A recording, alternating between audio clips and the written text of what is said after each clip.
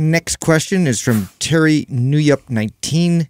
Does walking count as cardio, or should I incorporate some steady state cardio like running and or HIIT? What will keep me healthy while maintaining the most lean mass? It's definitely not cardio. Yeah, it's activity. It keeps your cardiovascular system healthy, keeps your body healthy.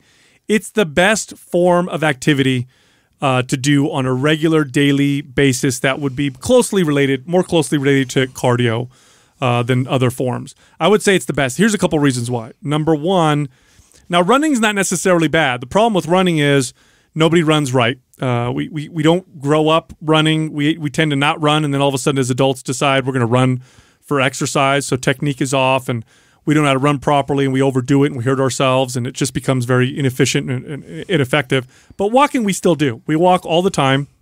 So having someone walk more usually isn't going to produce lots of problems. Great form of activity. It's great for health. It's my preferred form of activity for me and for a lot of the clients that I've trained in the past. Now, had you asked me this as an early trainer, I would have laughed and said walking doesn't count as anything. It's a waste of time. Go do cardio. I know a lot better now. I know now the benefits of walking. And if the average person who just wanted to be lean, fit, strong, look good, if all they ever did was lift weights a couple days a week, did that effectively, and then walked every single day, made it a point to do a couple walks every single day, they would have all their ducks lined up. They would be pretty well off forever.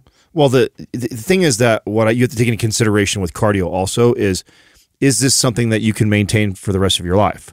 Because if you use cardio to lose body fat, which most people are using it for, right? Lose body fat, get lean, get to the body type or the body look that you're trying to accomplish, and you used it to get there. In order to keep that body, you're going to have to maintain that, right? You're going to have to keep that up or significantly adjust your calories, which a lot of people wouldn't know how to exactly do that if they start to eliminate. So if you are going to use cardio as a tool like that, you want to use it judiciously because you don't know if it's something that you're going to do for the rest of your life. Now, if you're someone who loves to run, I'm talking totally different to that person. If you enjoy running and it's meditative for you, you could consistently see yourself going for a jog, 3 to 4 times a week for the rest of your life, and you really like it. Like, I would never discourage somebody from doing that, but it's a lot easier to incorporate walking throughout the day for people and clients. And so I've just had way more success, like speaking to step counts and saying, listen, okay,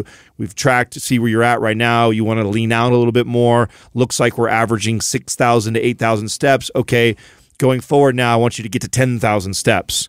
And the way I want you to do that is you can either do it all in one, 45-minute to an hour walk, or you can break it up in small 10, 20-minute walks after every meal throughout the day or when you start your day. And what I find with clients that utilize walking like that to lean themselves out and get in shape, it's more sustainable. It's something that they can continue to do forever, probably because you can multitask while you're walking. I used to get on a treadmill and answer my emails and do things while I'm actually moving and burning calories. It's just more realistic to do it long term unless you're somebody that absolutely loves to do cardio. Yeah, I just think a lot of people feel they have to do it. They have to do jogging. They have to do running. They have to do that to be able to, reduce their body fat. And I've totally there is a whole nother way you can approach this, and just like the step count, I definitely lean a little bit more in that direction in terms of NEAT and overall activity for the day.